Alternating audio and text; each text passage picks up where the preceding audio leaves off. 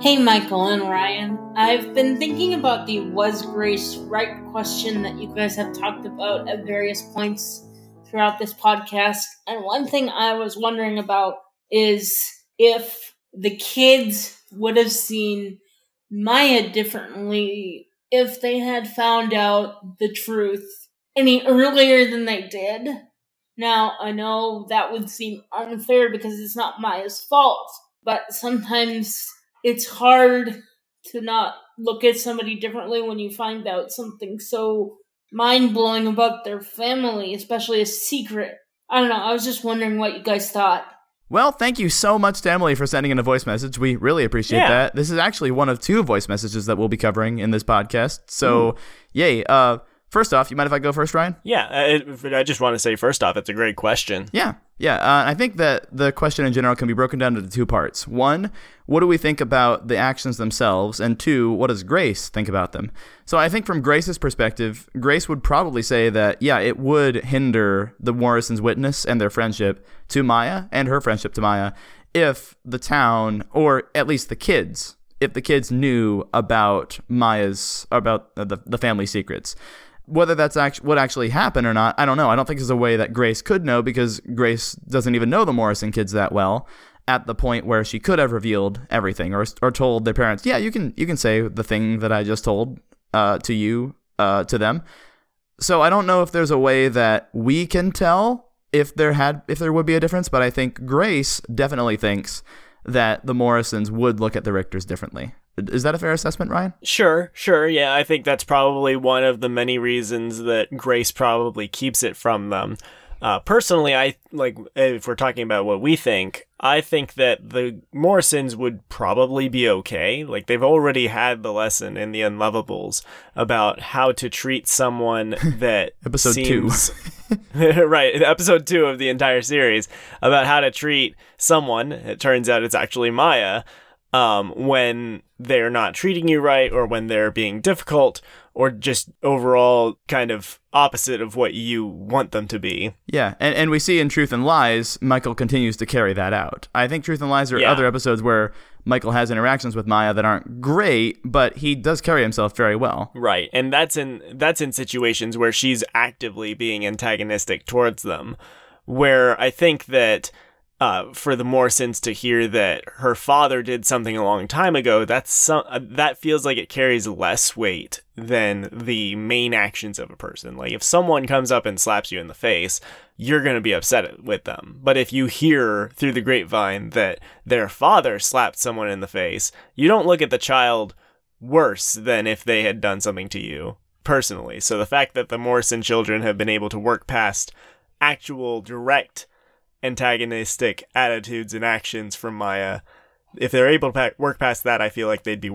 able to work past information about her father. Yeah, and if anything, I think hearing this might make a little bit more sense to the Morrisons. Maybe to Michael to say, oh, maybe that's why her father acts this way toward his family, because he's trying to cover up some stuff. And yeah, maybe that's a way I can love Maya better because of this stuff in her past. Like, we don't know what the outcome could be. It could be. Right. It could be the outcome that Haley blurts something out and Maya feels even worse than she does later on in the series, but there's no way we can know, and there's no way Grace can know. But I think Grace is erring on the side of Grace rather than Truth here, and that's something we've talked about a couple times. Yeah, her erring on the side of Grace is the main driving factor for why she's doing this. I think that like, if I were to kind of rate the different motives of Grace, the Grace would be way up at the top. Like, if she's going to be doing this because she wants to offer grace towards the Richters, that's one thing.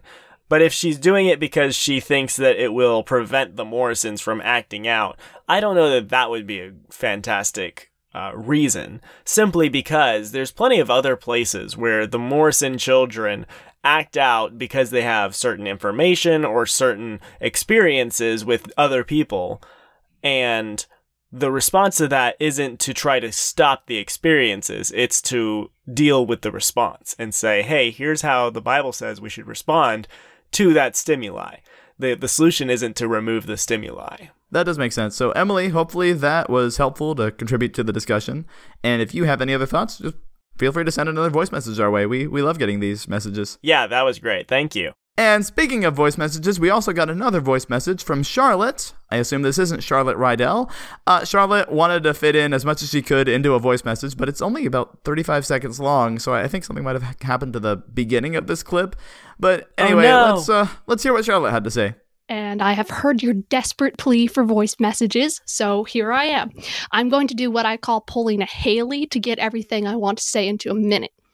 Ever since I first listened to DGL, I always appreciated how realistic it felt compared to Odyssey, and it's fun having you guys dissect the episodes and showing us listeners why that's the case.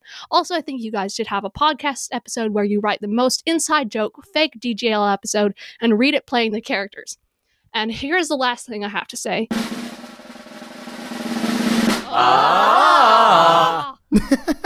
Thank it's you beautiful. so much, Charlotte. And y'all I'm finally so proud. Everyone finally got to hear the long-awaited chorus of Oz. So, yay. That was loud. I am so proud.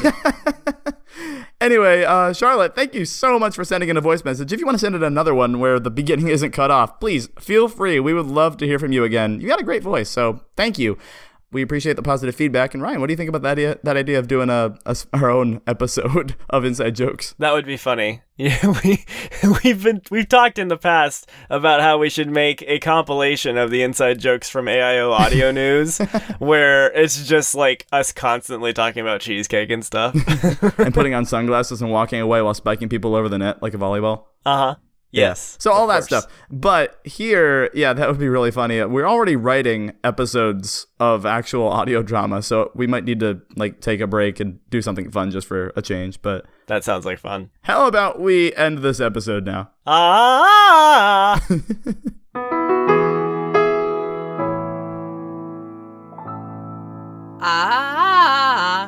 right, goodbye. What was that for?